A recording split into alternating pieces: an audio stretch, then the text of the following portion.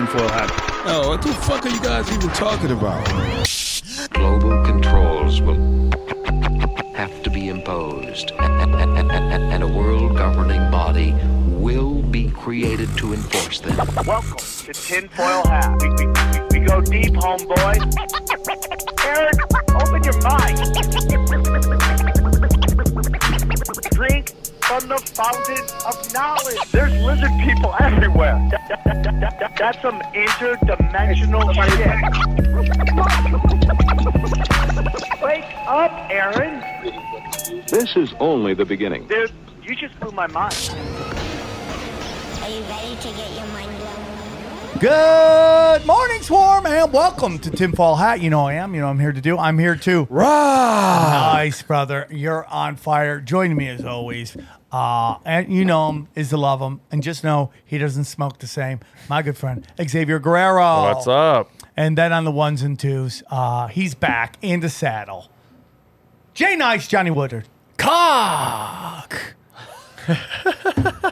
I have no clue what that came. Why? Yeah, I don't know. Why? Why? Just why? We just lost all of our young Christian warriors. What's up, dude? You're yelling out homoerotic stuff. Anyway, I don't know what you're talking about. Guys, we got a great podcast for you today. It was, let's just say, the thunder of the gods. It was a great It really was, yeah. It was a great one, think dude. I timed it, and we set the record today for the longest it's ever been. What would you say, XG, without Sam talking? I would say he didn't talk more than 5-10 minutes on this one. Yeah, but as far as the largest chunk of time we've ever gone without Sam having a word on At his least own 30 on his minutes. own podcast. Sounds like they're going to be sad. At least 30 minutes. Okay? So if you... Yeah, Troy McLaughlin. McLaughlin. If you enjoyed this, leave a review and let us know how Leave much a review. you liked Let it. us know. Pieces of the puzzle come together, in my personal opinion. A lot of shit was explained. A lot of shit. There's a lot more going on in the world. And as he talks, you can go, hey, man, this is happening in real time. In real time, dude. Ahorita. So, guys, listen, man, the big 500 is less than a month away. And guess what? Only 50 tickets left. 50 tickets left. That's Wow. when we added the tickets. Now we're already through the originals. So the original numbers sold out. So we're technically sold out. Technically, we have 50 tickets left to the first show. To the first show. Second show, we got about 70 tickets left. And they both will sell out. And it will be murder. There will be a crush fest. And guess what? We've decided the 50th is also going to be, we're going to officially name the Mount Rushmore of Yes. Tinfoil Hat. And there's a lot of extra room on there because one certain giant round head is no longer on the Mount Rushmore. Yeah, he's gone. Yeah. Adios. I'm also thinking about, as people come in, running the first episode. Oh, that's cool. That's on a good big idea. screen? Yeah, man. That's a great idea. Hey, is there anybody out there that thinks they could edit together the best of Tinfoil Hats? Do it. Do like a 5-minute montage or You better put my historical moment in there. What was your historical moment? Remember when I called teachers fat last week? You were like, historical moment.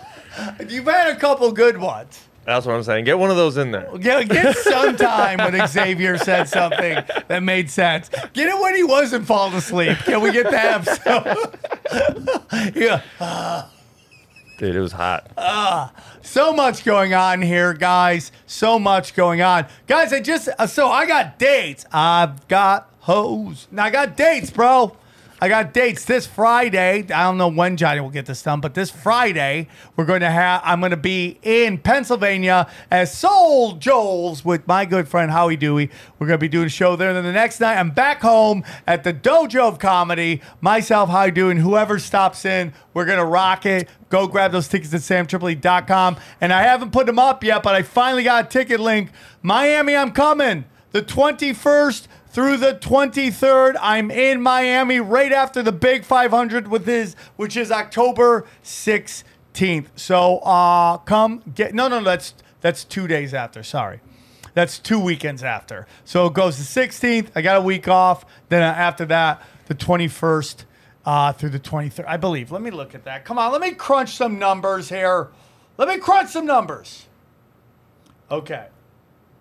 It is definitely the 30th, I'm back the to 29th back. and 30th. You're going back to back? No. I'm going the 15th, the 16th.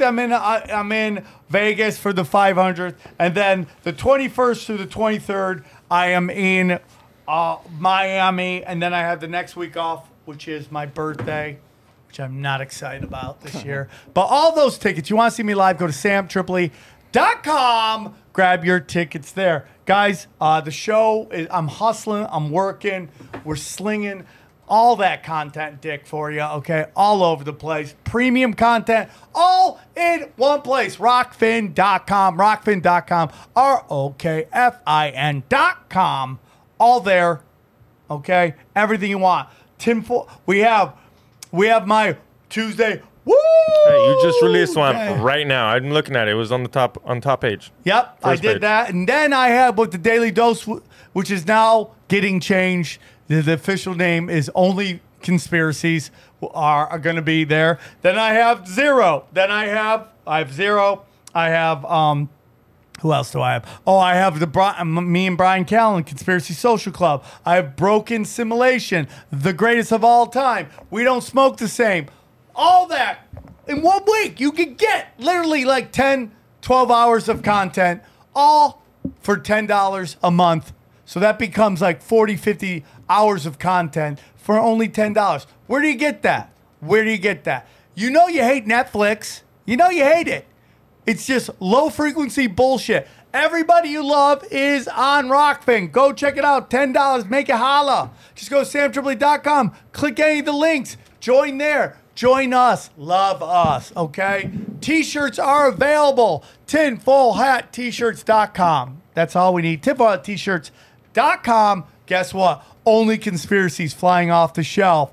What else we got? Taliban skydiving team that Johnny loves. Then guess what? You guys doubted me? You guys doubted me at Breakfast Chicken Steak God. Sold out. You'll never see it sold again. Hey.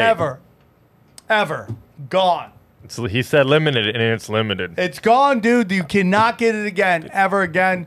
Who knows what's going to happen? I was trying to show him how it looked. It's not even on the fucking website. It's not on the website. You can't even get it. So when these shirts go up, they go quick. Grab them. Disobey all of them. So go check that out. And don't forget, guys, hoodie season is coming by, and we got a bunch of hoodies. You can make any of these into a hoodie. Look at these. That OnlyFans would look good on a hoodie. Oh, yeah. Get that hoodie, especially you ladies on OnlyFans. Yeah. Guys, I have also other free shows that you might want to see. Okay? My good friend Xavier Guerrero, he's got one. It's called We Don't Smoke the Same. You can get exclusive content on Rockfin, but you also get the show for free. So go put in We Don't Smoke the Same. Johnny and I have a show called Broken Simulation. That is our comedy one where we get weird fast, bro. I thought Johnny was the main one on there. Oh, yeah, Johnny lets me on his show. Thank you, Johnny. And then finally, I have a couple ones. Conspiracy Social Club, that is for free. And I'm working on Zero. I don't know how to rip audio off. I don't know how to rip my videos off of Rockfin. I can hook you up with Yeah. something real easy. You know how to do it? Yep. Yeah. I've tried it. I don't know how to do it. I have an app that you just hit a button and it pulls it. Rips it? Sauce. Yep. Easy. Will you send me that There are a app? couple, yeah. Okay, cool. And Cash Daddies, too. That shit was Oh, popping. yeah, Cash Daddy's on fire, everybody. Broken Sim is up to number 89 in the charts in Spain. So In there we go. Spain? In Yeah. España? Feliz Navidad. Yeah. Feliz Navidad. I love it. It's one of the best shows out there. We talk mad shit on these unsuspecting fools. All that more. Anything else, guys? Yeah, one more thing. And if we're not in your town and you want to see Sam Tripoli's special, go to samtripoli.com for No Lives Matter. No Lives Matter. Love it, live it, learn it. Please, if you love my show, you love this show, go check out my comedy. Leave a nice comment. Okay? Anything else, guys? Rockin', let's go. Let's rock. Guys, great. I'm telling you, you're going to love this episode, man. It's one of the best we've done. Really making a run for that Mount Rushmore. We go deep, homeboy. Aaron, open your mind. Drink from the fountain of knowledge. All right, let's get into it. Very excited to have this topic today. Can't talk about this enough. It's one of my favorite topics to talk about. Very excited today he's joining us. Please welcome Saturn Death Cult researcher Troy McLaughlin. How are you, brother? Great. Thanks very much for having me. So I appreciate you coming on and talk about. This is a weird thing to say, but one of my favorite topics to talk about. You know, I know we're talking about Saturn death cults, but I just for me, when I started learning about this subject and these groups, it really, like, a lot of pieces of the puzzle come together. And when you have discussions, you always have, you know, oh, this group runs everything, that group runs everything, this group runs everything. But I always find that when you really study whatever group you're talking about, right, you start to see symbols that kind of like are hiding in plain sight, right? And you're like, and it always leads back to like Saturn worship for me. So for our listeners who may not be familiar with you, can you tell us a little bit about yourself? Well, I'm Troy McLaughlin. I was born in South Africa, brought up in New Zealand. I've spent many years in Southeast Asia as an adult. I'm now living in the UK. I developed an interest in what's called Saturn theory when I was at university, where I studied Egyptology, and ultimately American and Chinese politics was what my major ended up being. It was while I was at university, I stumbled across the writings of a guy called Immanuel Velikovsky, who caused quite a stir back in the 1950s with his book Worlds in Collision, in which he suggested that the solar system as we know it was very different to the ancients in terms of what they saw in the skies. He caused an absolute furore in the scientific community, became, you know, the classic sort of 20th century scientific heretic. And people who've taken up his lead have gone on to sort of develop what would be called the electric universe model and its subset called Saturn theory. And Saturn theory is the idea that the planet Saturn, with two significant terrestrial satellites, one Mars, one Earth, was captured by the solar system within the time span of human existence on Earth. And that capturing event, which caused tremendous amount of interplanetary upheaval, is basically what's at the what's behind most of the mythological record, as opposed to the anthropomorphic, sort of interpretations that are bandied about, that mythology is some kind of fantastical psychodrama done by people with a very primitive mindset. Saturn theory postulates that mythology is actually a key to understanding what the skies looked like for the ancients, and that world really didn't settle down to the current configuration of planets we see today until probably as early as 3,000 years ago, and so on. So, yeah, I followed that sort of line of cosmological thinking. It's a new form of cosmology, very radical. It's based on the electric universe principles that postulate that the universe is governed by electromagnetic principles, more so than it is governed by just simply gravitational physics based on mass alone. And as a result of that, that particular model, it's very easy in terms of the people who study this, to draw a comparison to what mythology told us was happening thousands of years ago, and what that model predicts can happen in terms of interplanetary cataclysms. Guys, I want to talk to you about our good friends and long-running sponsors of Tinfoil Hat, Blue Chew. That's right. It's fall. Fall is here, and that means you're going to be inside, and that means bonerific. That's right. There's going to be a lot of time for a lot of boners, and you're going to need help with that, guys. And that's where Blue Chew comes in, right? Blue Chew, man, I love Blue Chew. Blue Chew is a unique online service that delivers the same active ingredients as Viagra and Cialis, but in a chewable tablet, and it's at a fraction of the cost, right? I love it. I love Blue Chew. I take it and I look the girl in the eye, go, prepare for war. That's what I do with my lady. And let's say you're like Xavier, you go both ways. Sometimes you look the guy in the eye and go, it's on like Szechuan. We don't judge here. I don't I don't go on the road unless I take a Blue Chew with me. You can fly with it. I mean, it's always with You me. can fly with Blue Chew. How great is that? You can fly with Blue Chew. Okay. The process is very simple to get Blue Chew. Sign up at bluechew.com, consult with one of our licensed medical providers, and once you're approved, you'll receive your prescription within days. The best part, it's all done online, man. All online. So no visits to the doctor's office, no awkward conversations, and no waiting in line at the pharmacies. You ever wait in line with a chick? She's like, what you here for? You're like, oh, dude, I need boner pills. Not anymore, bro. Not anymore.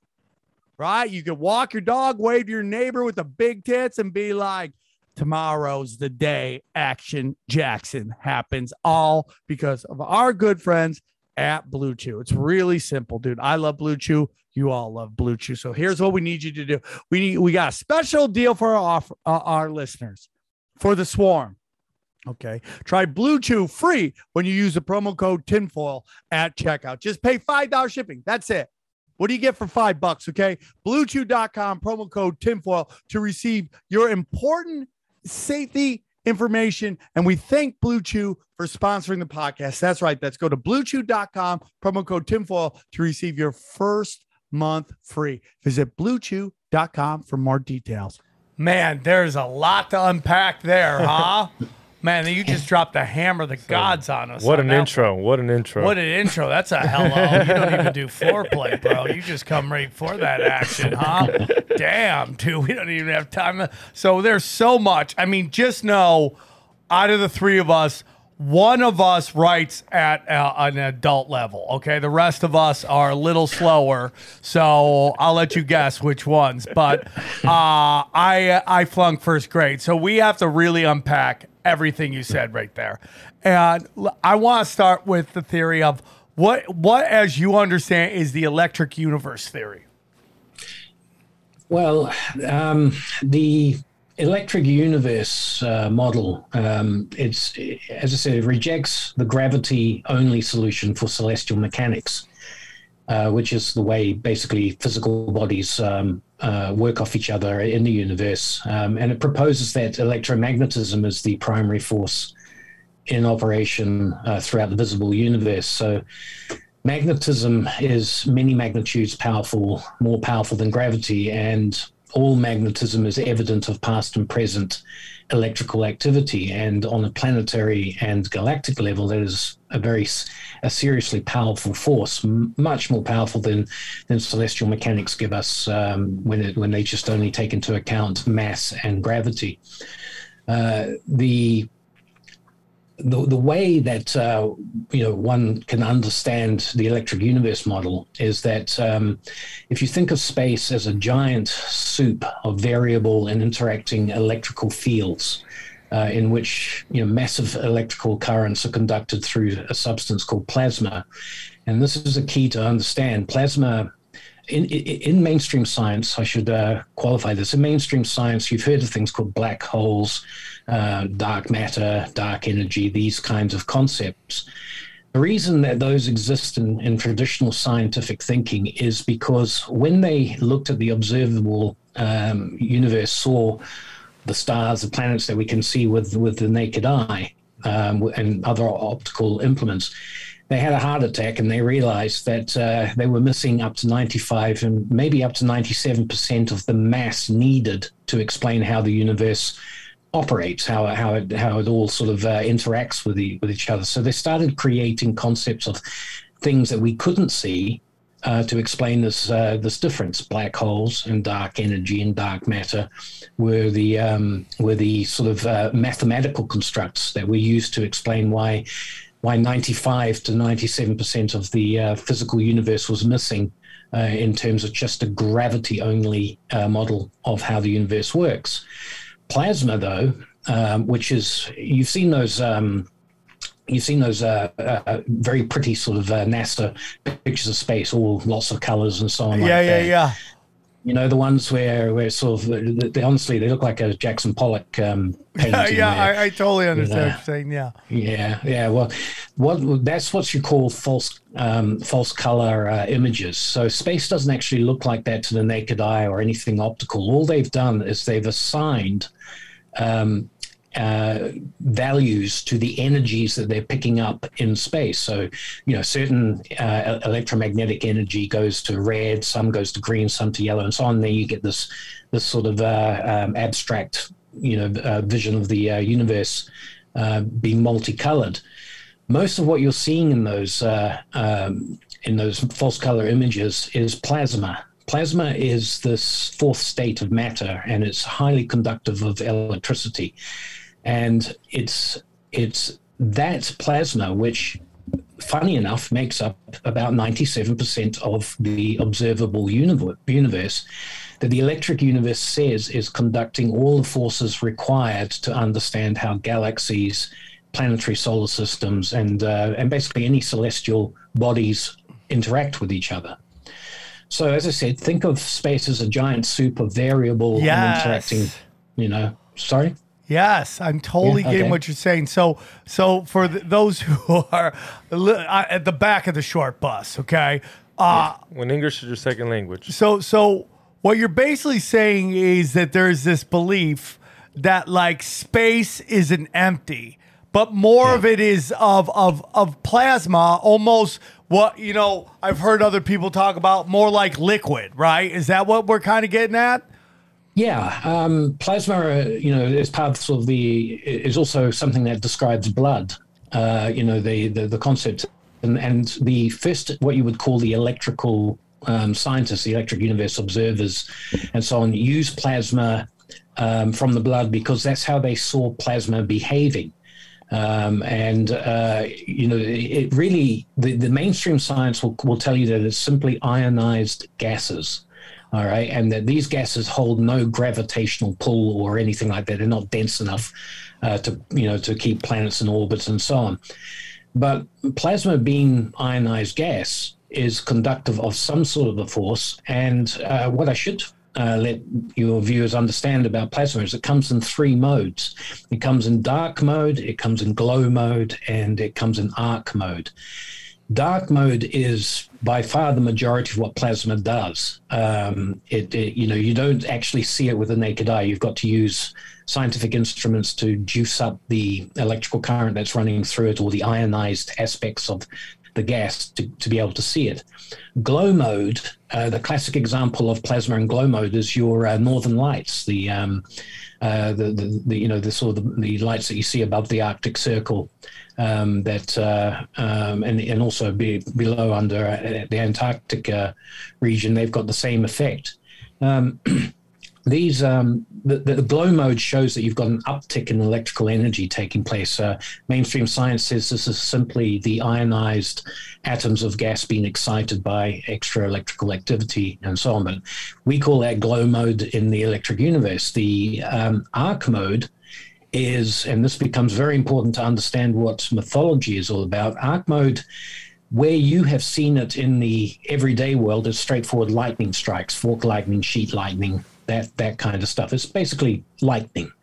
In the electric universe, this can take place at almost galactic levels, which is pretty huge. Certainly at solar system levels, and certainly when two celestial bodies, two planets, a planet and a star, when they meet in such a situation where their electric fields interact, that can cause a short-circuiting static effect, and you can go into arc mode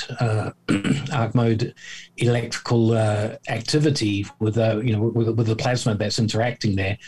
And to cut to the chase in terms of how it reflects in mythology, in ancient mythology, for instance, the god Zeus, Jupiter, as other people know it, was known as the god of the thunderbolt.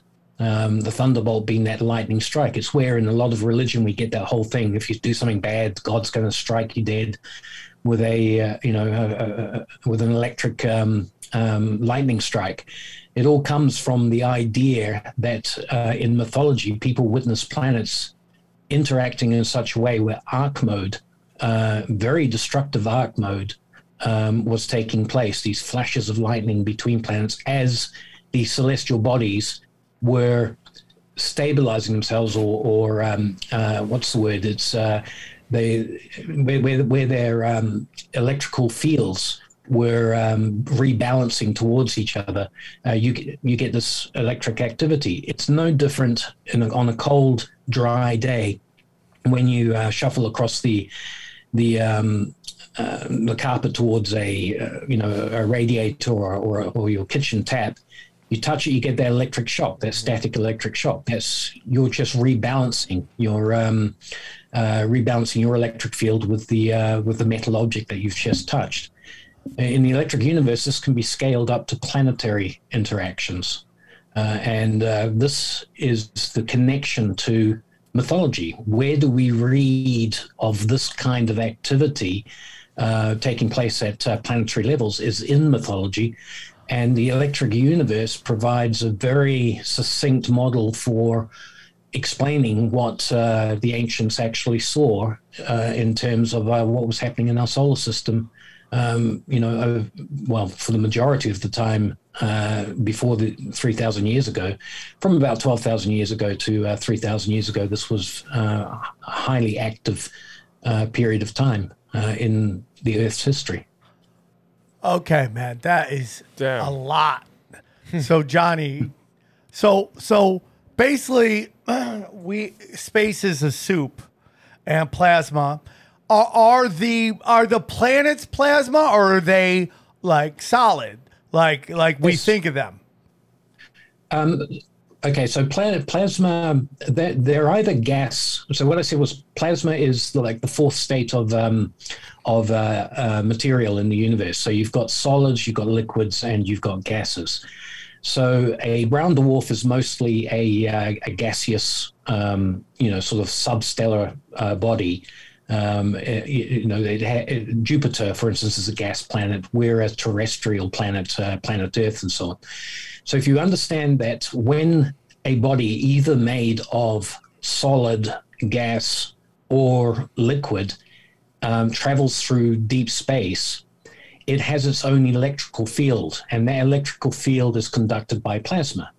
And the plasma envelops those bodies and basically creates bubbles. Electric fields are essentially bubbles. Magnetospheres is what astrophysicists refer to the big bubble that protects us here on the planet from cosmic radiation and solar flares, that sort of thing, plus our atmosphere, but mainly the magnetosphere. So every body in space, every celestial solid body, liquid body, or gaseous body has a kind of an electric field, and that electric field is governed by the greater electric fields that it travels in. So in terms of electricity, the smaller body with the smaller electric field is negative to a larger body that has a larger electric field. So imagine a brown dwarf approaching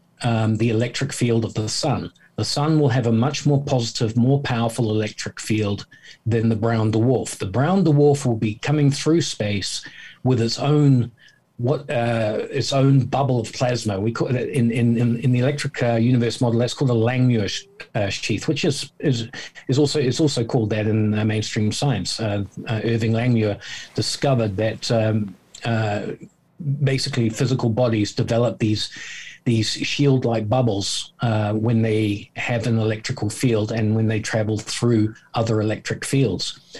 And as that smaller brown dwarf approaches the sun's electric field, its own electric field will interact with the sun, and a short circuiting will take place as the and I've just remembered the word, as the electric field of the brown dwarf seeks to equalize with the sun's electric field.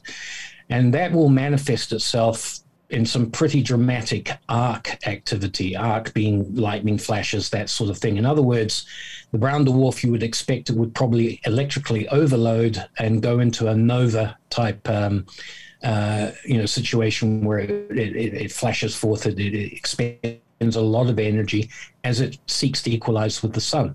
The sun will also experience distortions, but its size makes it the dominant partner in that interaction. It can absorb it. Is that what we're thinking? Yes, and this is at the crux of what is called Saturn theory. Saturn theory basically proposes that our solar system was not created by an accretion disk that basically joined together in various planets, and all the planets were formed where you see them today.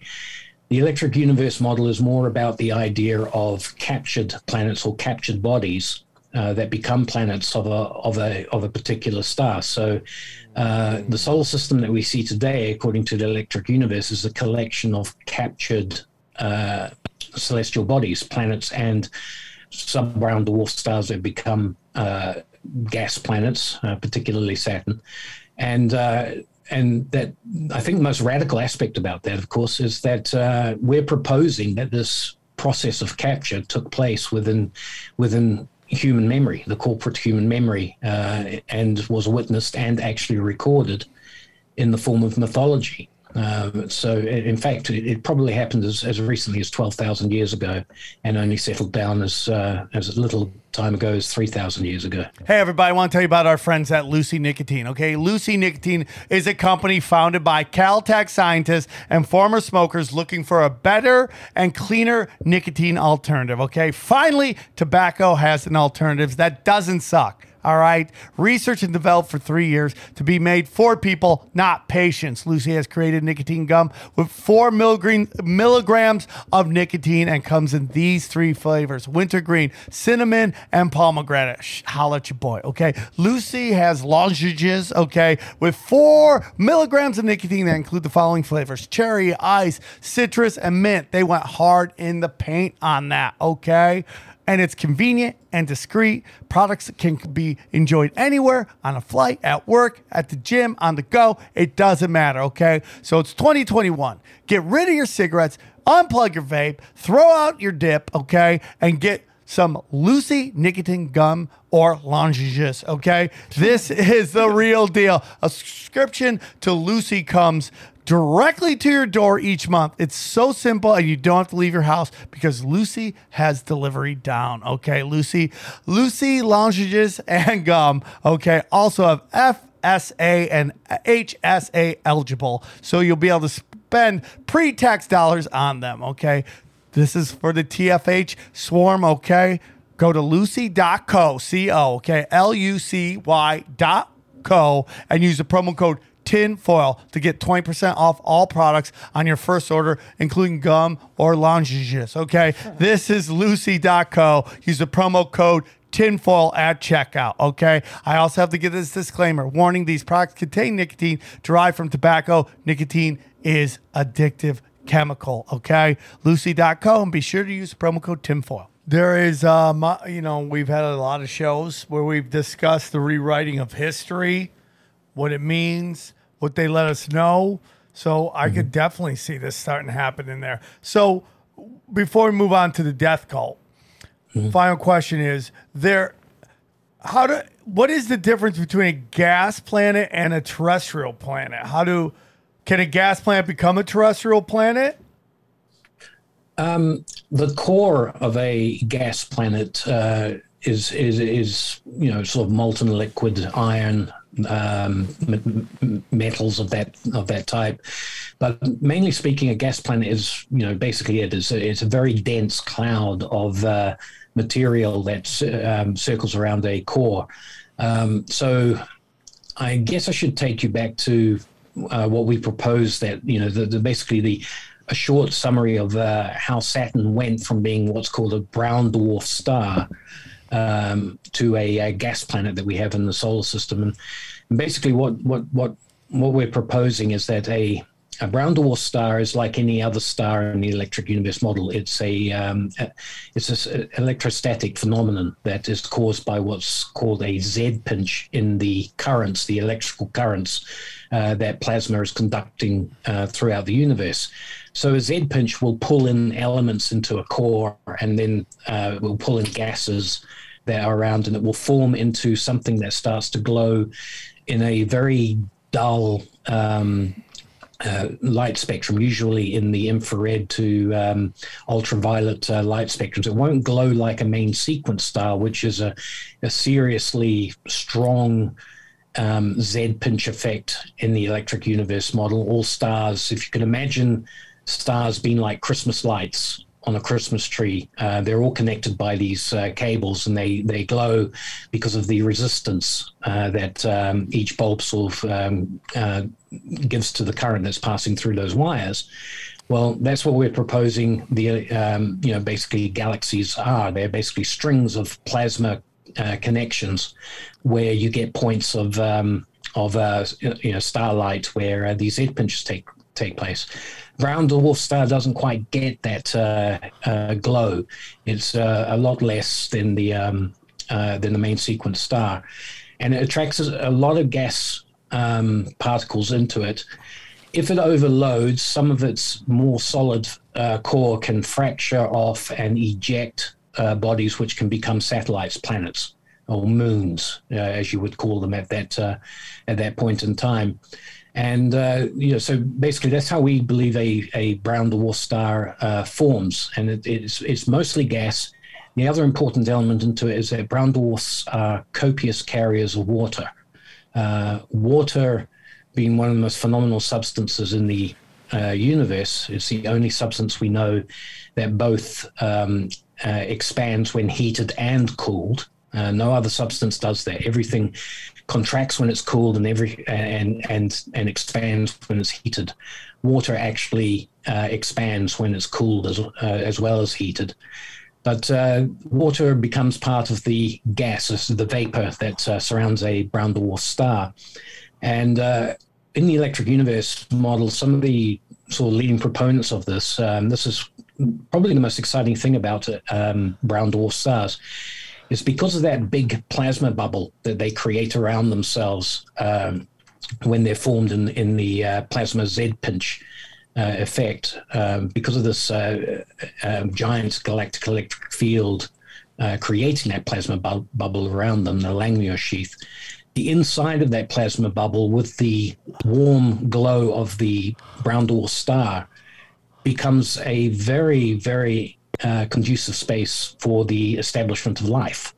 Life as we know it. You've got water, you've got heat, you've got the right type of light for plant growth, all these sorts of things. So a lot of guys in the electric universe, would advise people who are looking for alien forms of life, go looking for the 7,000 plus brown dwarf stars between us and the next main sequence star.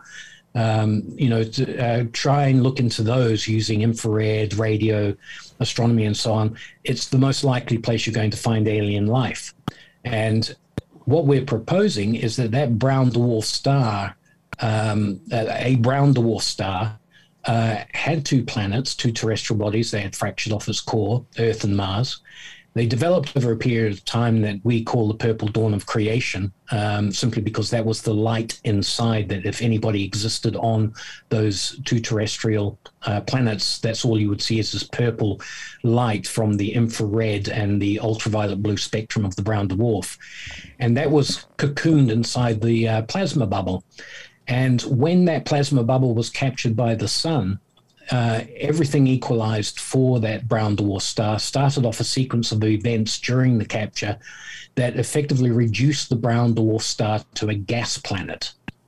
And that gas planet shone like a star in the northern celestial north of the Earth for a considerable period of time at the beginning of human experience. But was eventually dislodged by the power of the sun and now exists merely as a gas giant planet on the outer edges of the solar system. But this is the crucial aspect, that the ancients gave Saturn, this little speck of light out on the outer rims of the solar system.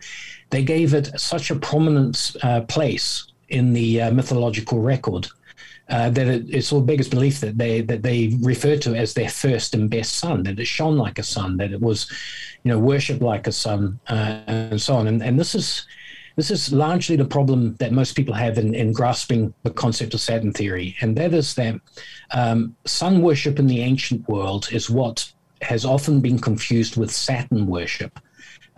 People think the Egyptians worship the sun that we see today, but in fact, most of the Egyptian mythology and other mythologies point to the celestial north as to where the sun was, and that it stood there basically, in a stationary position. I like to read Eduardo Cardona's statement, one of the researchers that I follow, about Saturn. Basically, I'll quote him as this: "The evidence of myth which points to Saturn having once occupied a position above Earth's north polar regions is voluminous. There is not a race on Earth that has not preserved at least one account which states as much. According to this evidence, Saturn occupied a central position in the north celestial regions. It rotated and rotated widely, but other than that, it was immovable." Now that condition, end of quote, that condition lasted for a number of thousands of years before Saturn was eventually dislodged and placed where it is today. Whoa! For people who believe that crazy. For people who believe that that these skies have always been the same, the uniformitarian dogma that mainstream science is based on. This, of course, when you read this knowledge in the mythological record, it causes all kinds of heart attacks, because the ancients are basically saying, don't look at the sun that rises from the east to sets in the west. Look at that thing that is up in the celestial north. That was the big boy of celestial bodies that they were worshipping. Well, when we look to the celestial north, all we see is a little wee pole star and nothing much happening up there. And so 150 years ago, academia, in concert with the uniformitarian sciences of geology and the Darwinist approach and so on, they conspired, well, not conspired, they contrived, is probably a better word. They contrived to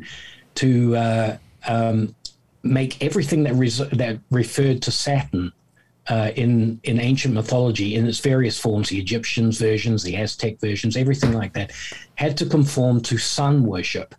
And yet this there was we at go. odds. Yeah, there we go. It was I got to totally cut you off at for odds. 2 seconds because you're crushing it. You're killing it right now. It's awesome.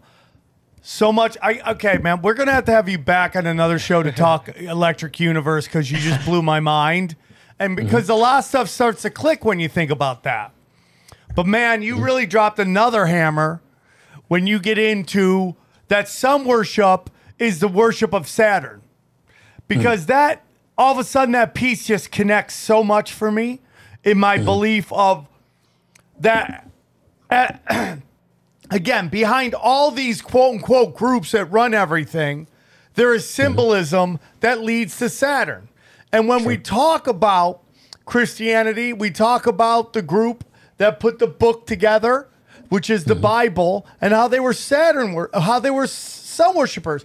But when you take a look and you go, it wasn't the sun as we know it, but it's actually the sun Saturn, that even makes even more sense to me, because that leads us to who does Rome worship? Who does the Vatican worship? When you take a look at all these people, when you get into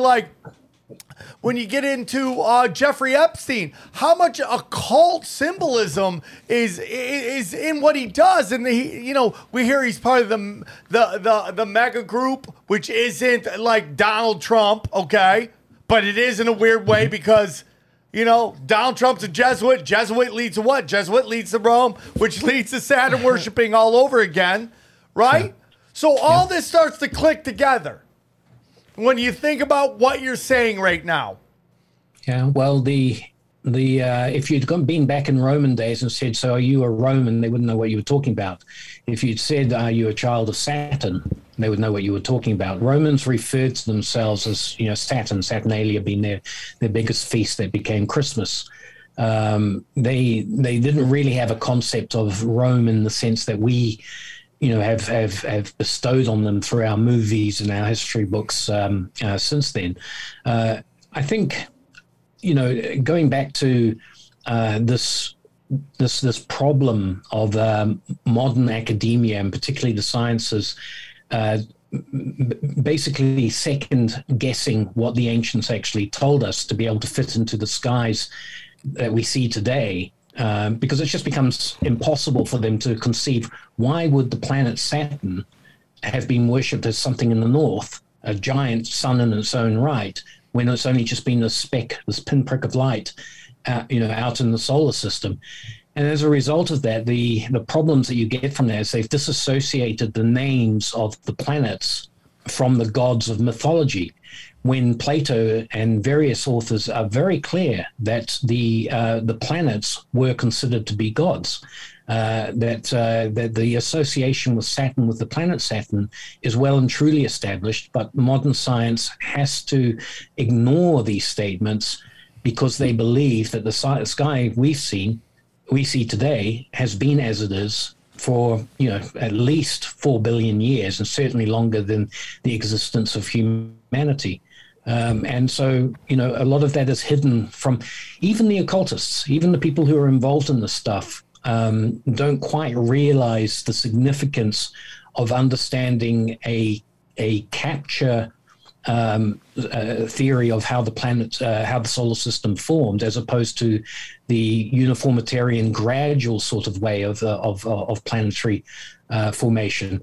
And this is the reason I wrote Saturn Death Cult, was to hopefully get people on the process of understanding that mythology is a record of actual events, and as such, how can I put it?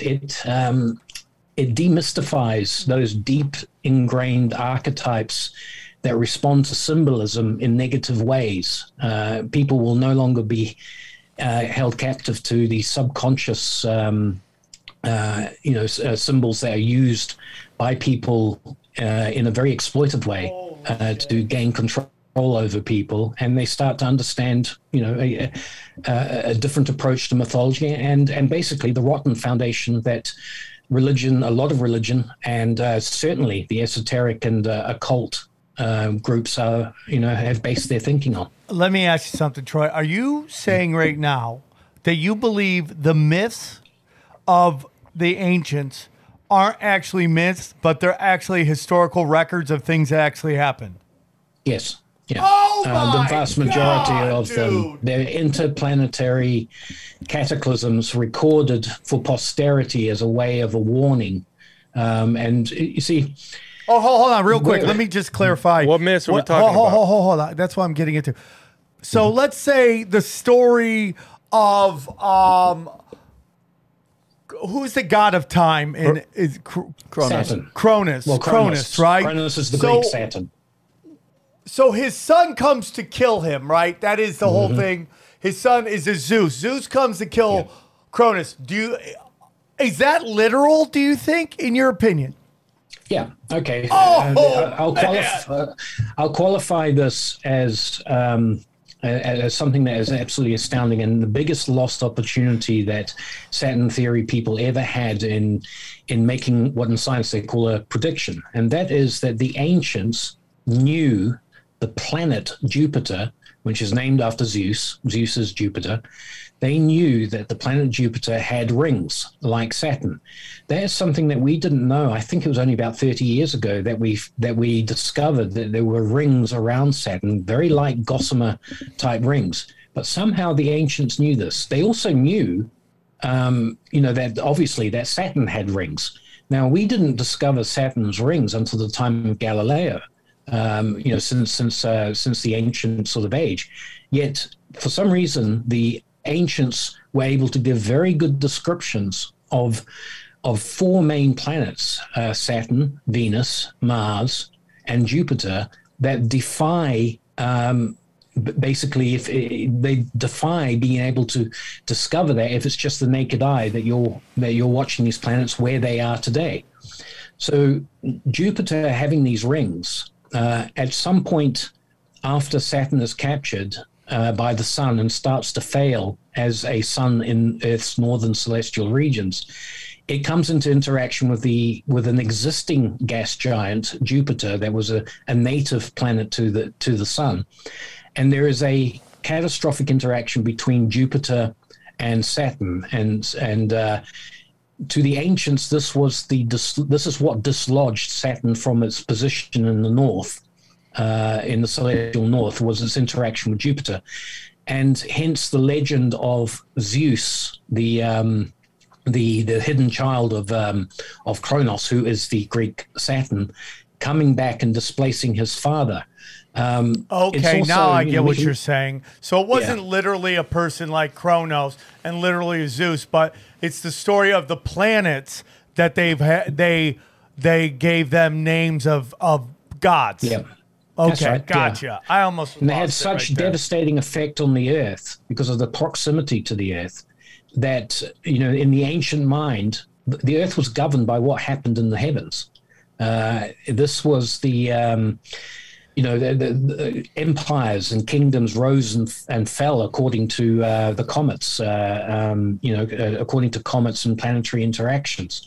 This is why ancient religion was so incredibly obsessed with watching how celestial bodies maneuvered in the skies. And when anything sort of was untoward, people literally freaked about the effect and prepared for what is another doomsday. And you see, I think what I write about is where my book is different from other Electric Universe people who write about Saturn and the capture of Saturn and its implications for mythology. So what I write about is an elite-driven, a worldwide occult culture that is based on a fraudulent understanding of the mythological record, the one we've been discussing. One that promotes an agenda that's focused on creating a new and exclusive golden age for a self-appointed elite. And it's an elite that's, basically determined to rule humanity and see themselves as heirs to the ancient golden age that was presided over by the mythical creator god Saturn, which was established in the first golden age during the capture process when Saturn was first captured by the sun. Most of us know this golden age and the god of it as Saturn, but it goes by a multitude of different names, all with the same archetypal elements to it in virtually all other cultures. Unfortunately for most of us, however, this what I call a Saturn cult or culture in all its forms and permutations, it has evolved out of various ancient priesthoods and religions to come to promote a culture of total socioeconomic and political control. Yes. One that negatively exploits a number of deep-seated, all these psychological scars that are a residue of the great doomsday event when Saturn was dislodged from its position in the northern skies, and so on. So, these psychological scars throughout humanity, these are all, these are all directly linked back to actual catastrophic interplanetary events. Or that's what I believe it can be linked back to with when you look at mythology in its original form, and basically, it was witnessed by humanity that managed to survive this, and not in the too distant past. However, even though these massively, destructive interplanetary events have been largely forgotten and clouded over by the haze of the mythological record, you don't get a sense of this today when people talk about mythology at all.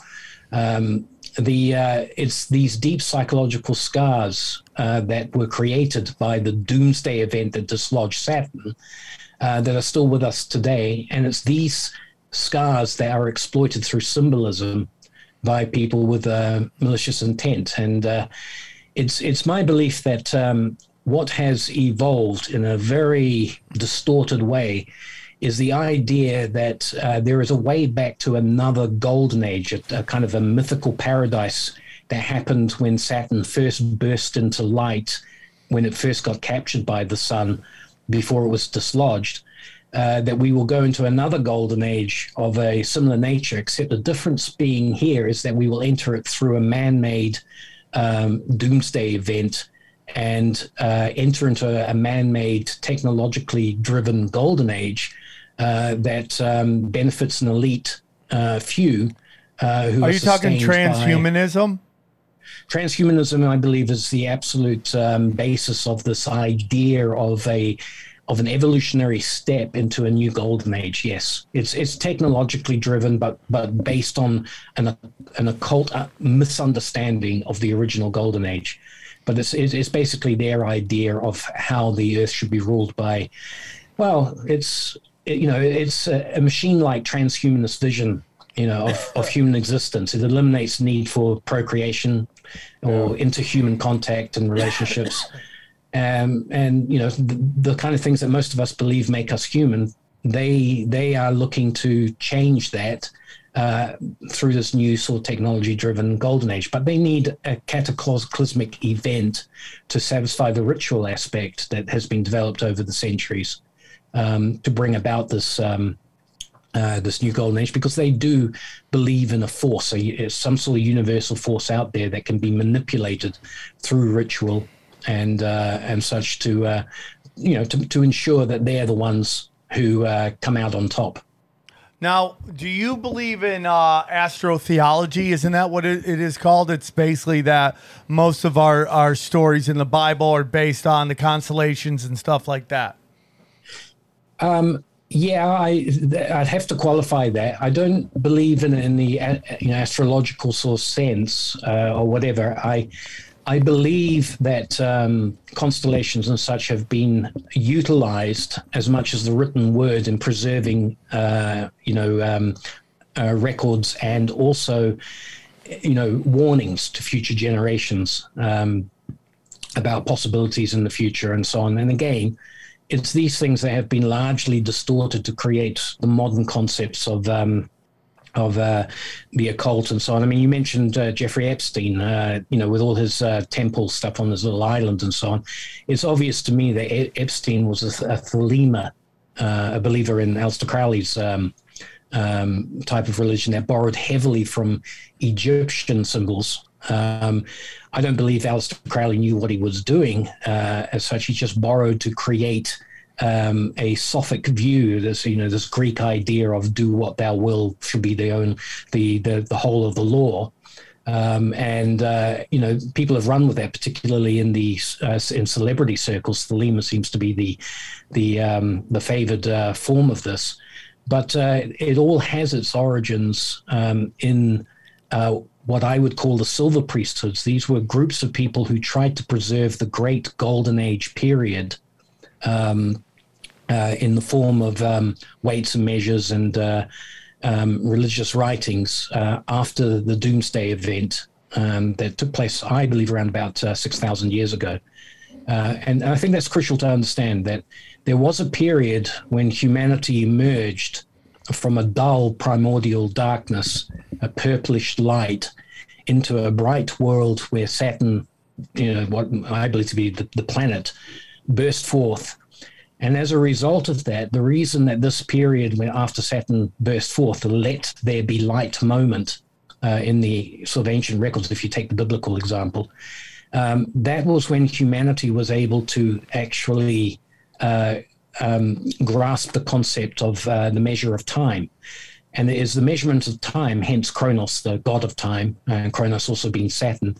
But it is the measurement of time that launches civilization, because prior to that, it's impossible to know how long you slept without an ability to calculate time, the passage of time.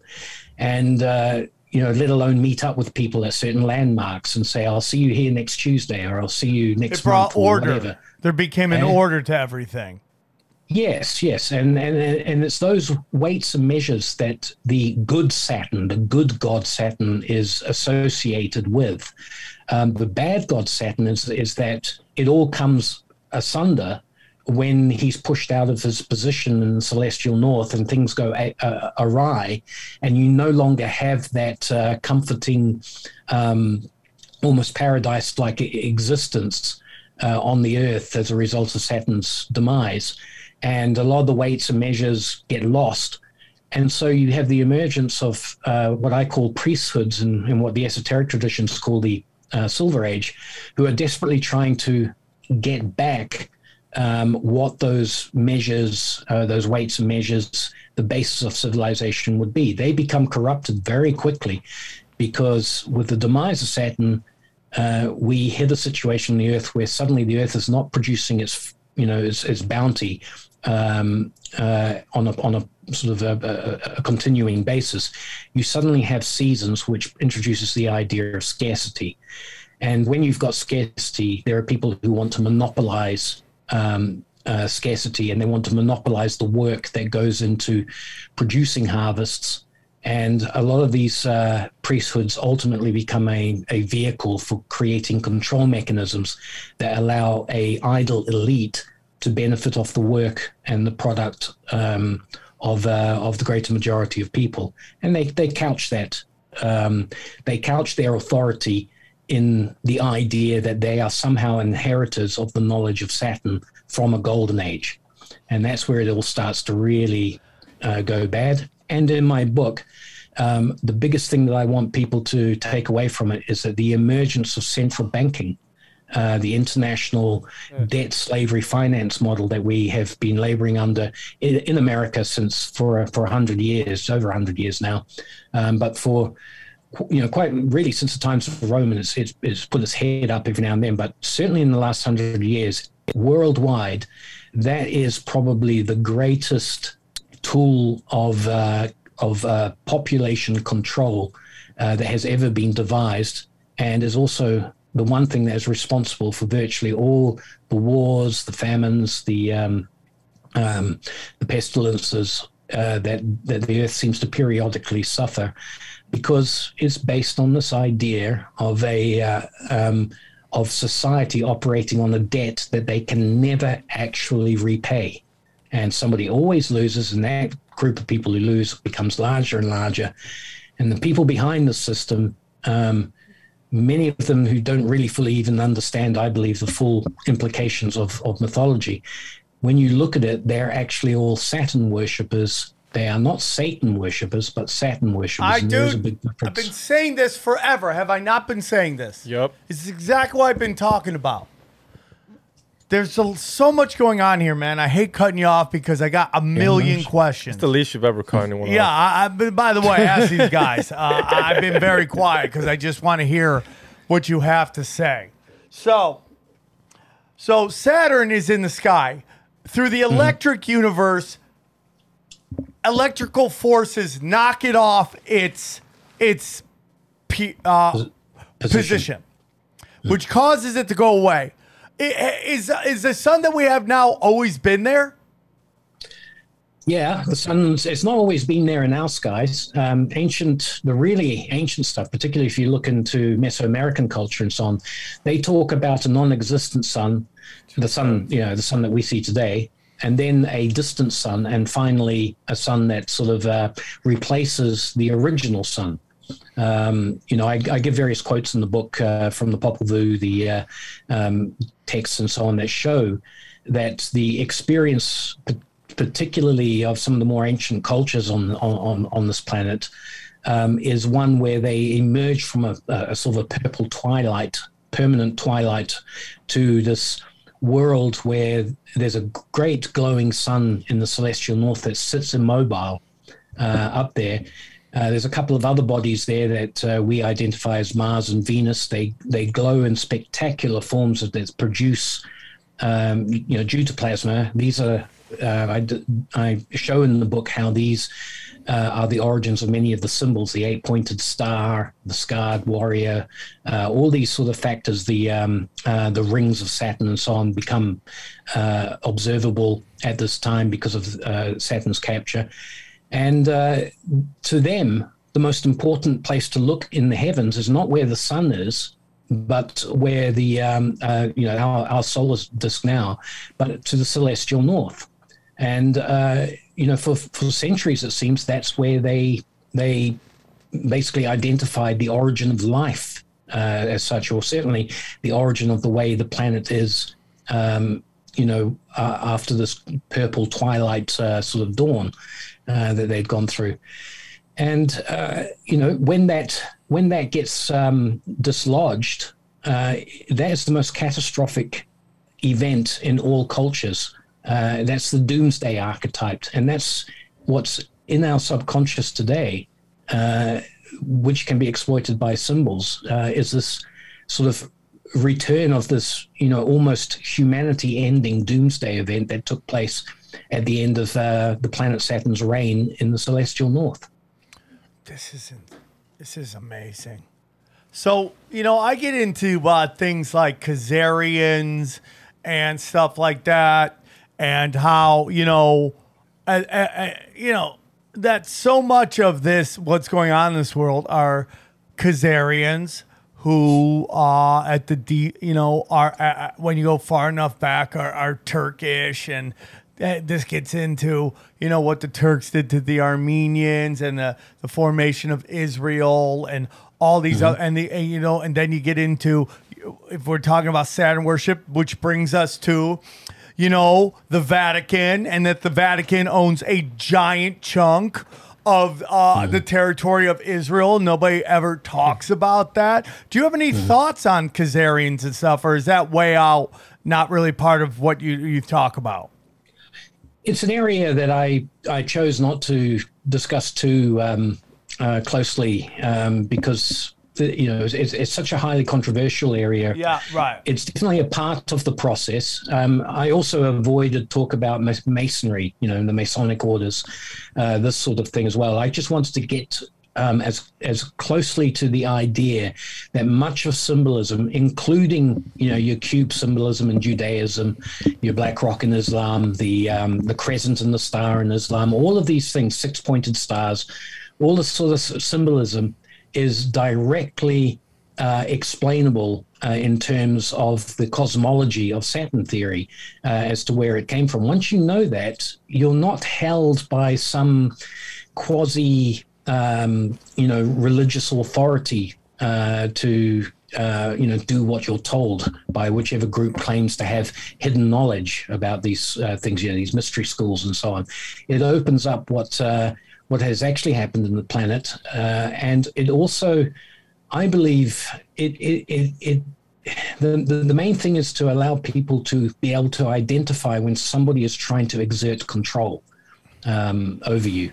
Where they're coming from, what they're using as a control mechanism, to go against you. And yes, Khazari in Judaism, Arthur Koestler was absolutely correct when he talked about the 13th tribe, these sort of ideas, and the idea that Ashkenazi Judaism is about as Abrahamic as Toltec Mayan Indians or whatever along those lines. It's really just a religious connection rather than a racial connection that they have.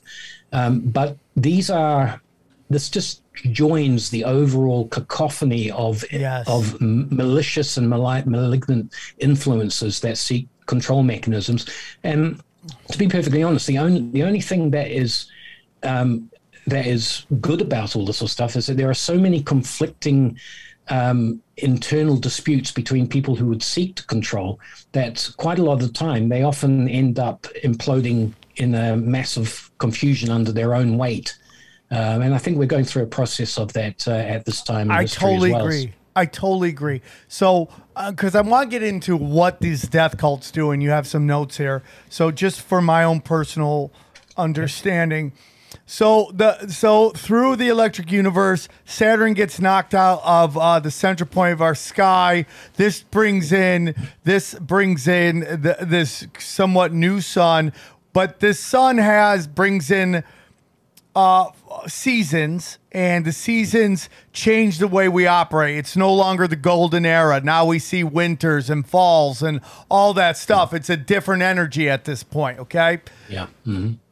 And then this group that worship the Saturn in the sky as the sun that we know as Ra, but is actually Saturn worshiping, which is such a giant piece of the puzzle. They want to bring that back. Mm-hmm. In what sense are they doing that?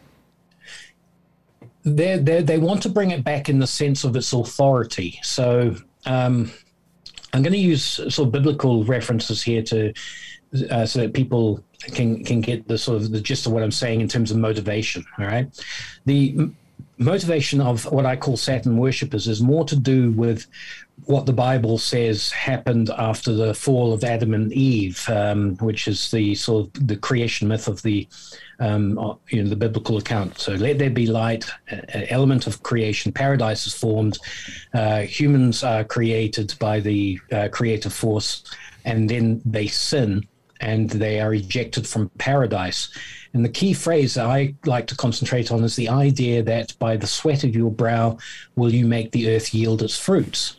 Now, that typifies what the golden age was, in the sense that you didn't have to sweat to make the earth yield its fruits. It just did it for you. It was permanent harvests. There was never any food scarcity. Now there was food scarcity, and people had to work and join together in order to produce what they needed to get through the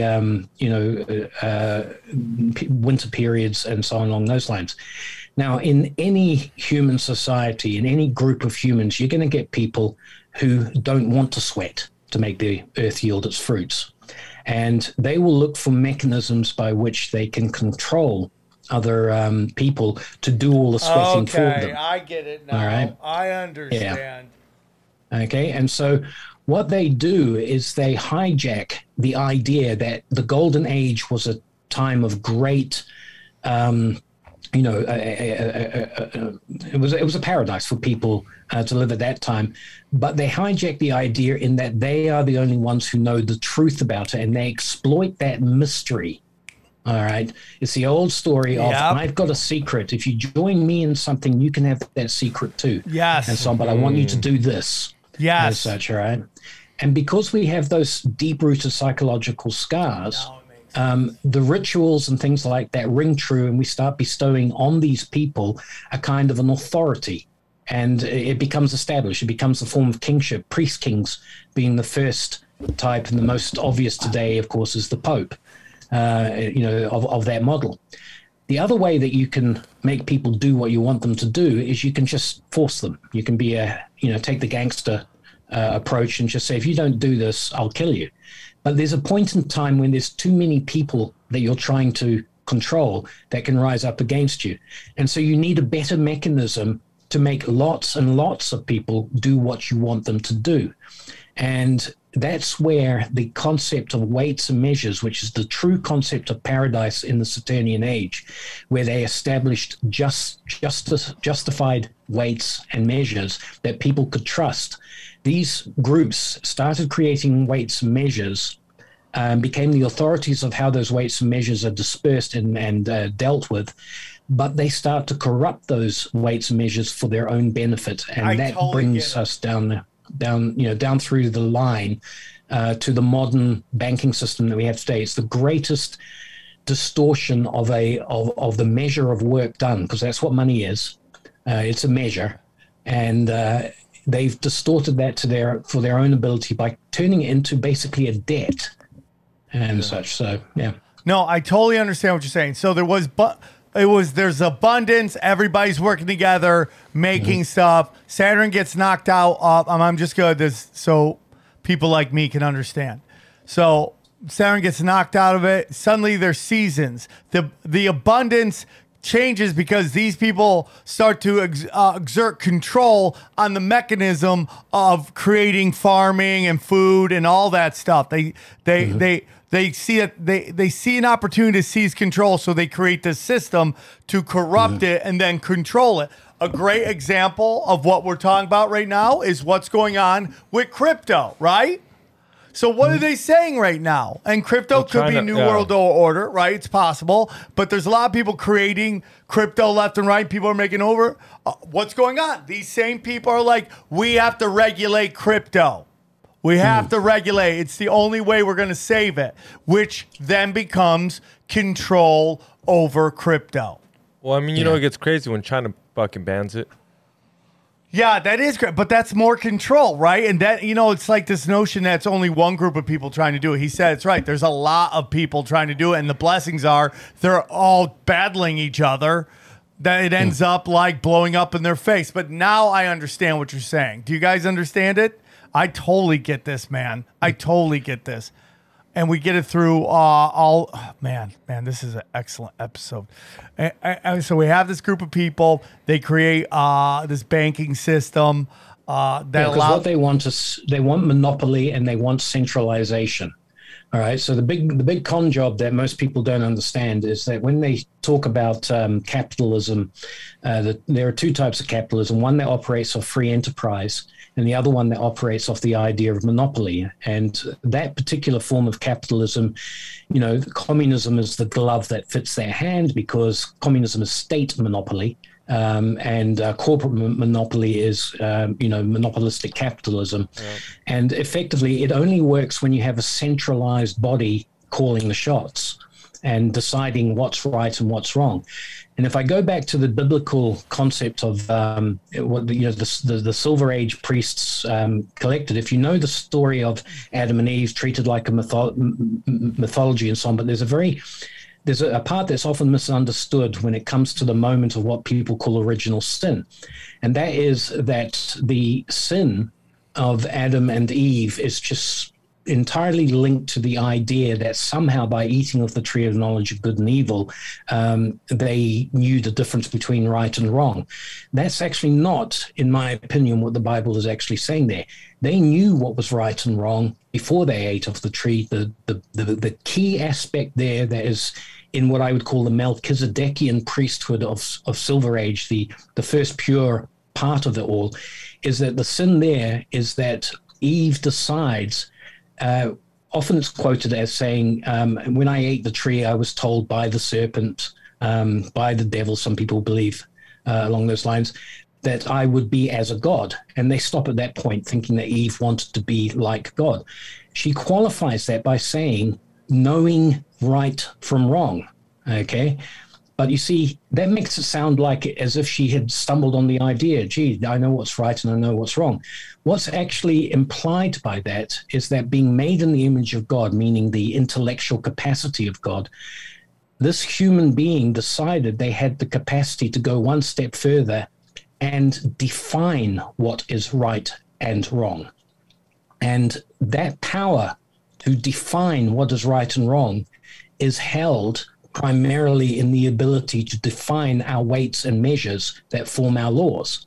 So Eve basically, instead of adhering to what the Bible would call divine revelation of God's eternal law, as such, Eve takes the route that the Saturn death cult culture is based on, which is I can aspire to be the person who decides what's right and wrong over and above God or as God, depending on how it is. And this is why the new Golden Age esoteric idea is fundamentally linked to that idea. That's the central idea that Eve's sin of being able to decide what's right and wrong like a god, that powers the thinking of the Saturn death cult culture that I talk about.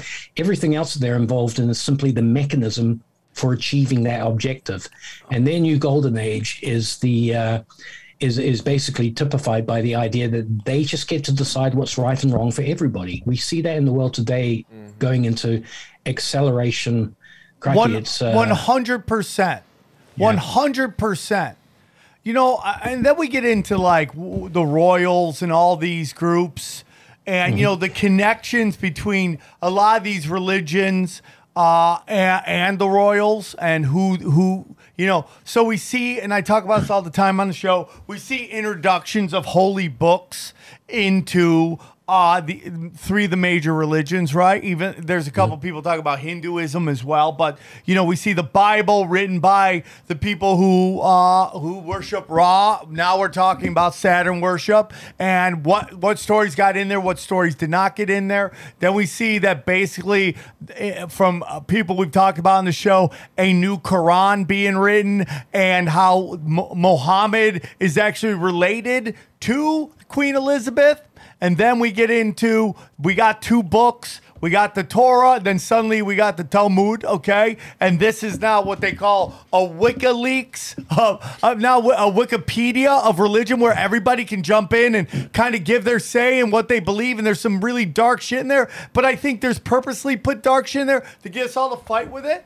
It all starts to make sense right now. Now, when we take a look at what's going on in this world, a redefining of basic science, redefinition of basic understandings, the changing of how we believe we should raise our children, and all this stuff totally makes sense when you start thinking about what you just said about Adam and Eve and what is the original sin, and which is that man believes he can decide what is right and wrong. Now, when we take a look at religion, and like, you know, what everybody always says is, you know, the greatest trick the devil ever committed was to convince you he didn't exist, right? But then you start looking at all these other religions and all these other philosophies, and they'll be like, oh, that's the devil doing that and stuff like that. And then there's been so much rewriting of all this ancient scripture. How do we know what's real? How do we know what's not real? Okay. I personally, to answer a question like that, it really just comes down to applying yourself to, you know, what's available open source in terms of the records, getting certain keys. You know, when I wrote Satan Death Cult, it wasn't an explanation. It was meant to be a guide and a direction for people to then follow themselves and see what they came up with, and hopefully lead into many of the things I think you've probably already encountered. Because the difference in my book to most Electric Universe-based books is that I blend in the socioeconomic and the socio-political elements of human history into, you know, the being a consequence of what happened as a result of these interplanetary cataclysms. And, you know, it's prediction, I guess, in the scientific method, the greatest form of knowing what is right and wrong is when you make what's called a scientific prediction. It's not prophecy or anything along those lines.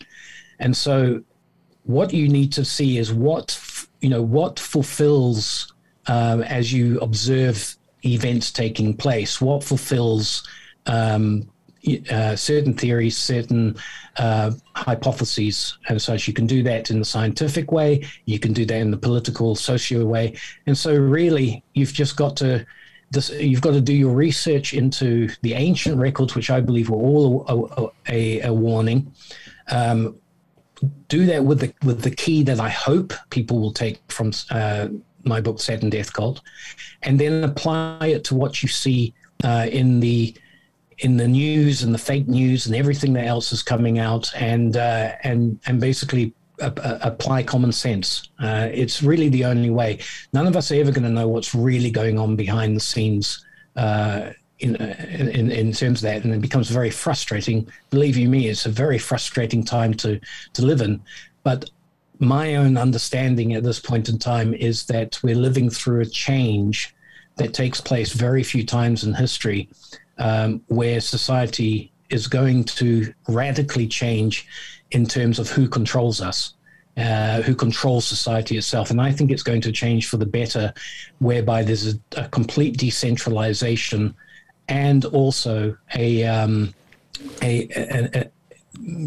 terms of that decentralization, a series of agreements between people, contracts between people that are based on accurate and weights and measures. In other words, we're no longer going to have fake money, because that's effectively what the Federal Reserve has put out and so on. We're going to have money in terms of contractual arrangements between individuals, and not controlled by a third party we call government or the central bank. Damn. Get your crypto.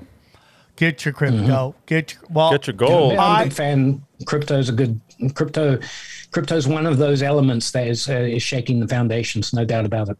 Yeah, and they're trying to regulate, which is, I mean, it's just, you see these ancient people trying to control something when they barely even understand emails. What you also see is them, and I think we have to be real careful about this, creating their own currencies. And you really got to investigate who's behind them. You know what I mean? Because I think you're seeing a lot of these new ones now. I think that's what XRP is going to be.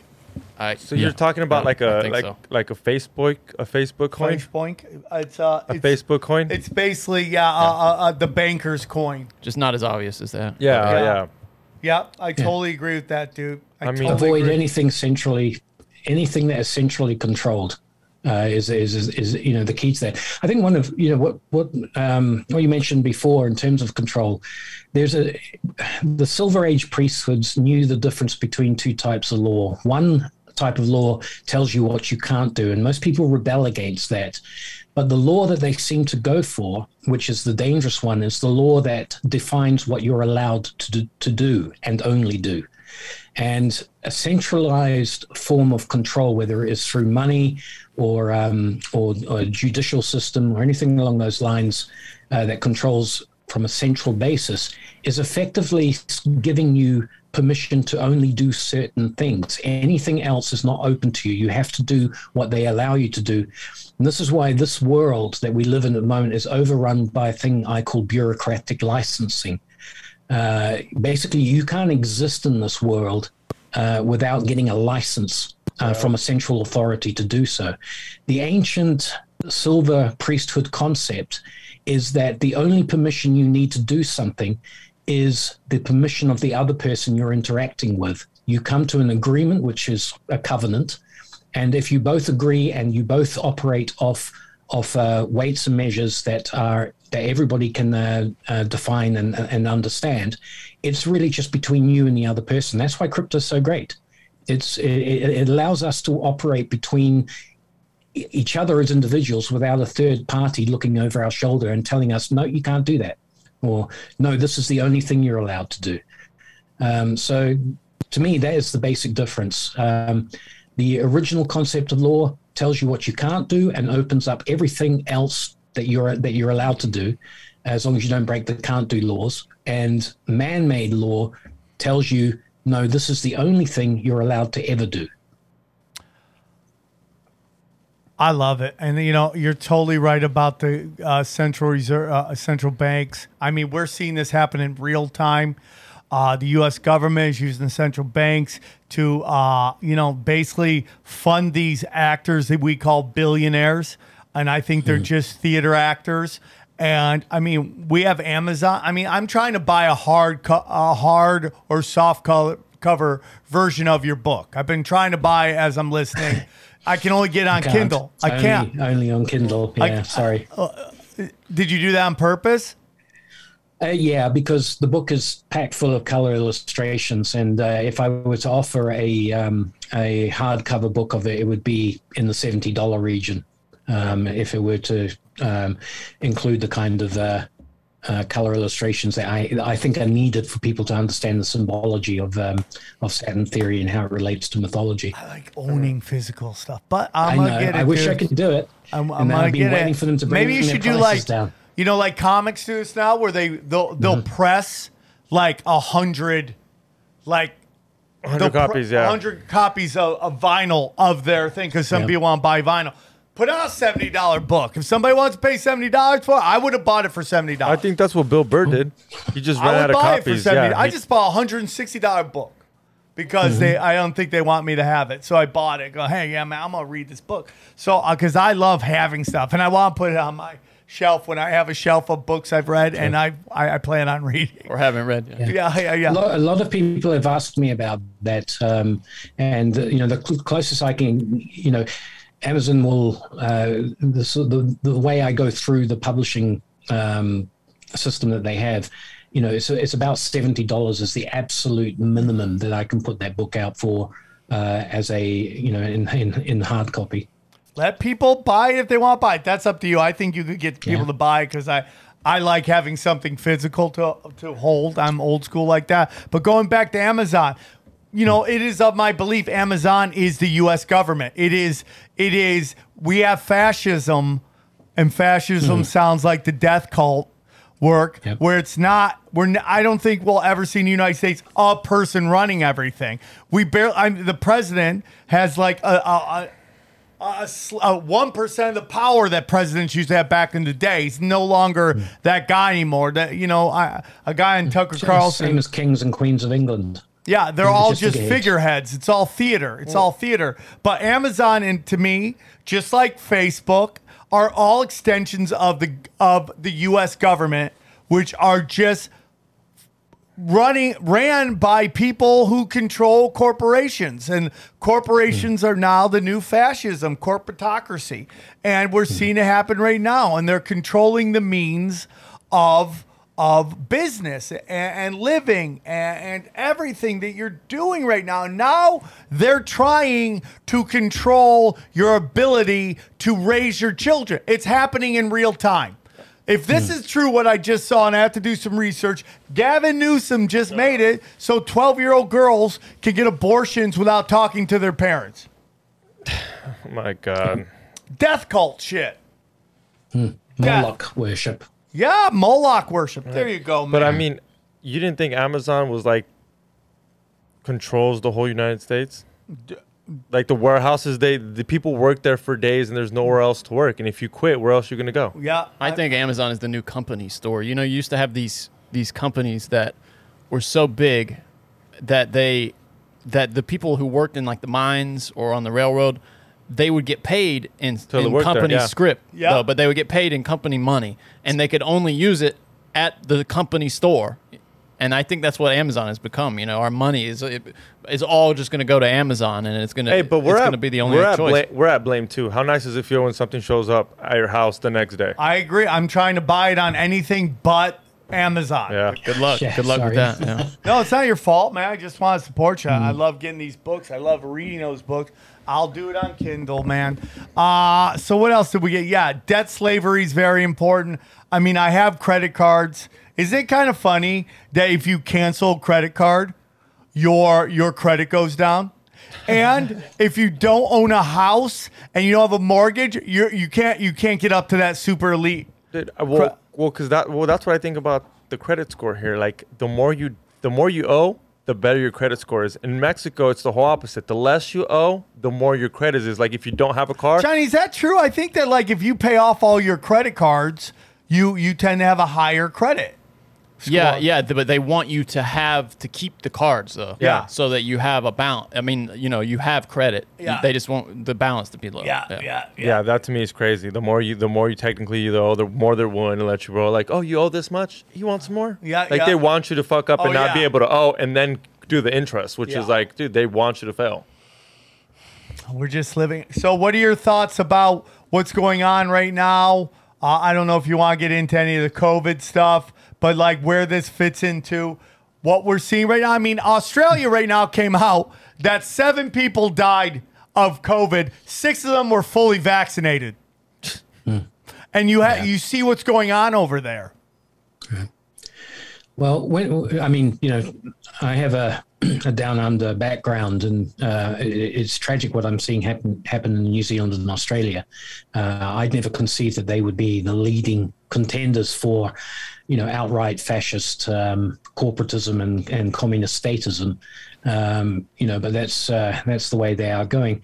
When I wrote Saturn Death Cult, its first draft, now getting on 10 years ago, the initial sort of idea there that I hinted at, and it's still there in the current edition and so on, is that there's this idea of history as a ritual, and I explain in the book through various means that as part of this esoteric push to create a new golden age, they have to create a new doomsday event. And that doomsday event is effectively a population cull that will reduce the population to a much more manageable stage. So I've been arguing along, and I'm not the first, as many people, at various levels in what you would call alternative research, looking into the occult and the esoteric, have been aware that we've been marching towards what effectively is a giant culling ritual, a giant human sacrifice that would launch this new golden age of this transhumanist golden age, this rewilded Earth that an elite few can actually own. And so when I see what's going on in the world today, I see a kind of crazily accelerated, almost out of control speed wobbles type effects going on, where they're trying to catch up to launch this doomsday event. And what I'm picking up from people I listen to, stuff that I've researched and such, there seems to be what we're actually witnessing is a conflict between various people within the know of how they want to reestablish the Earth in what they call this Great Reset. There is a conflict between those who want to do it now and damn the consequences, and those who want to somehow organize to take the wealth that they have accumulated for themselves into the new reset that they're talking about. And that conflict seems to be actually the basis for why the whole thing is probably going to fail spectacularly. And they're all going to lose out, as far as I'm concerned. That's my own sort of thinking along those lines. But we've been arguing for an event.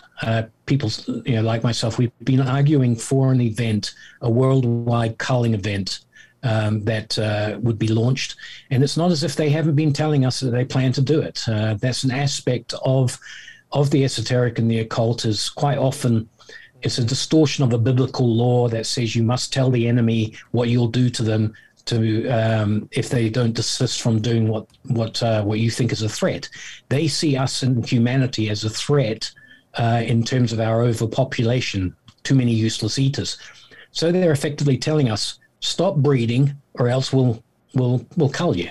And this has been going. You can see this right back to the Georgia Guidestones and so on. Really, the eugenics movement is probably the beginning of all this. And in Satan Death Cult, I discuss Thomas Malthus and his Malthusian ideas and such. And this is what they brought us to. What I would always let people know, though, is that the people who are running things behind the scenes for what I call the Satan Death Cult culture, they are substandard. They are not your great-great-grandparents' villains from the past. The Rothschilds of today are not your Nathan or Anton I'm with Meyer you on that, Rothschilds dude. I'm with you on that. Yeah. They just don't have the these were pretty formidable people, the original Rothschilds, they were of a class way above what we see today, posing as our elites. And I think that's part of the reason that we're seeing, it's become a machine that's too big. Too many agendas get pushed. They can't pull back from it and move laterally. They're totally confined by their linear thinking towards this idea of reverting the world back to some kind of paradise, wild paradise that they get to control. You know what, man? I totally agree with you. It's so funny. It's like the elites keep wanting to make the elites, but all I know about the elites is that their kids are all retards. And sorry for using that word, but that's my opinion. And their kids are all idiots. And they can't run anything. So we've seen giant, families that are like these dynasties just fade away because their kids are so dumb that they can't. Look at Biden Hunter. Yeah, great example. Hunter Biden. Yeah, whatever. Biden Hunter. What do you? That sounds like a new TV show. Right. We're going to track down all the Bidens, and they're going to die. Biden Hunter this week on Discovery Channel. But he's the worst. Ran by Dog the Bounty Hunter. But yeah, I totally see everything you're saying, and I do agree with you. I also think that there are rules to this wherever we live. This realm, whatever this thing is we live on, it's very special. And there are rules to it. And you kind of brought it up, scarcity, abundance. And you can live in scarcity for a while, but it's not going to last forever. And people like, Klaus Schwab and all of his buddies, they're not bigger than the universe, in my humble opinion. They are just specks of dirt to the universe. And they can't change the laws of the universe, in my humble opinion. And yeah. It comes down largely to defining what is actually Saturn worship and how does it differ from the major religions, and in terms of what it offers people who go down that route, that sun worshipping, Saturn worshipping route. The book Game of Saturn by Peter Mark Adams, very, very good book, where a guy who's a genuine scholar in this kind of stuff, he gave us the connecting evidence that actual Saturn worship has existed in elite families since the ancient times, where it's well established. We know that they engaged in human baby sacrifice, cannibalism, the whole works, in order to worship various permutations of Saturn, Moloch, Baalamon, all these different types of gods. But there was, how do we connect that kind of worship to the modern world? Well, in the near modern world, the Renaissance, Peter Mark Adams very succinctly demonstrates that a form of Moloch worship was illustrated in a tarot deck owned by the Este family, still a very powerful family in European elite circles. And this tarot deck was part of what he called attack magic that they engaged in against their rivals and so on, because the infighting amongst these people is profound. They just keep it within themselves most of the time, and it only really comes to our notice when we get taken into world wars and so on along those lines, and propagandized that way. But the infighting is very profound amongst them, and the Este family had this tarot deck that shows that they were engaged in Moloch worship. Now, how is that different from Satan worship? And I think this is a key factor in understanding the motivation of these people. And that is quite simply that the god Moloch and the Christian god, or the Judaic god, or even the Islamic god, differ in two different ways. The god Moloch, which is a version of Saturn, is a capricious god that can be influenced, all right, depending on how you go about it. The major religions have a god that is righteous. In other words, he puts out a bunch of laws and then he creates a judgment at some point in time to define those who are good and who are bad. And so in the major Abrahamic religions, we have a thing called Judgment Day, but in Saturn worship, we have a thing called Doomsday. Now, Judgment Day is basically a major difference from Saturn in that you already have a bunch of laws in there that tell you right from wrong. And, it's your job to spend your life according to how you believe things and so on, how you conduct yourself, to present yourself on Judgment Day. Now, that's the basic idea of the Abrahamic religions. Saturn worship is very, very different. You have a god that is capricious, a god who can be very creative, creates the world, does wonderful things, and on a dime can turn and destroy it all. And the objective of these people in Saturn worship is to make sure that they influence that capricious god, that when he does move, he somehow makes exception for you if you're doing the right rituals, the right activities and such, and he makes sure that that you don't get wiped out with the rest of the planet when that day comes. And all right, so ritual and sacrifice, all this sort of stuff, is born into the idea of being influential. You want to, rather than being righteous and rather than seeking justice through law, you're seeking influence over the god. And certain families have been identified as having the most influence. So the best way to really get involved in all this, if you are of that kind of thinking and believe that there is this capricious cycle of events where every now and then the universe just wipes you out, the rituals are a form of belief in reincarnation, where if you do things right, you can reincarnate yourself into one of these families. If you're already part of that family, then you just reincarnate yourself back into the same family and so on. God! All right. And this is a very, very powerful motivation factor. For many years, people ask, why would people do this? Who could, who could get involved with a club, a group of people, which ultimately ends up in debauching some baby on an altar or whatever it is that, that they do. Well, if you start to adhere to reincarnationist rather than resurrectionist concepts, so resurrection goes towards the Judgment Day idea, but reincarnation allows you to manipulate the force of destruction in such a way that you come out, on the right side of the overall destruction as one of the remaining elite. And it was originally, I always thought, used as a form of blackmail, and it can be used that way. It's you get people in, the rituals start with extreme sex acts, they move up to pedophilia, extreme pedophilia, murder, and so on, up the list depending on how far you want to go.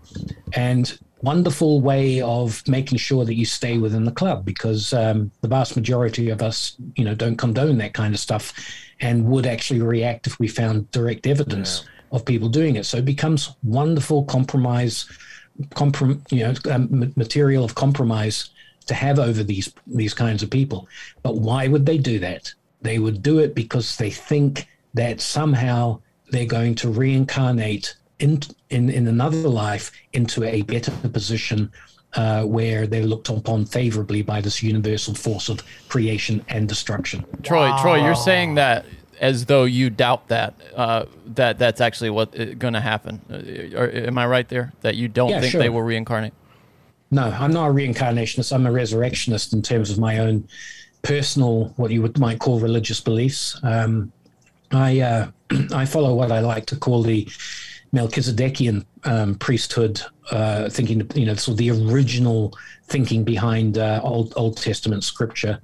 And so on. So my faith, if you can call it that, where people ask, and that is in the resurrectionist idea, and the idea that there is a universal righteousness out there that will, the way people like me call it is a restitution of all things, a rebalancing, so to speak, where the universe is brought back into harmony with God. And as a result of the chaos that we've gone through, it teaches us the futility of basically deciding right and wrong based on your own whims and thinking, and the search for a greater authority for those rights and wrongs. So I would call myself a Christian in that sense. I don't belong to any major religion, any major Christian denomination and such. But for me, it's resurrection. If I was to go on the spiritual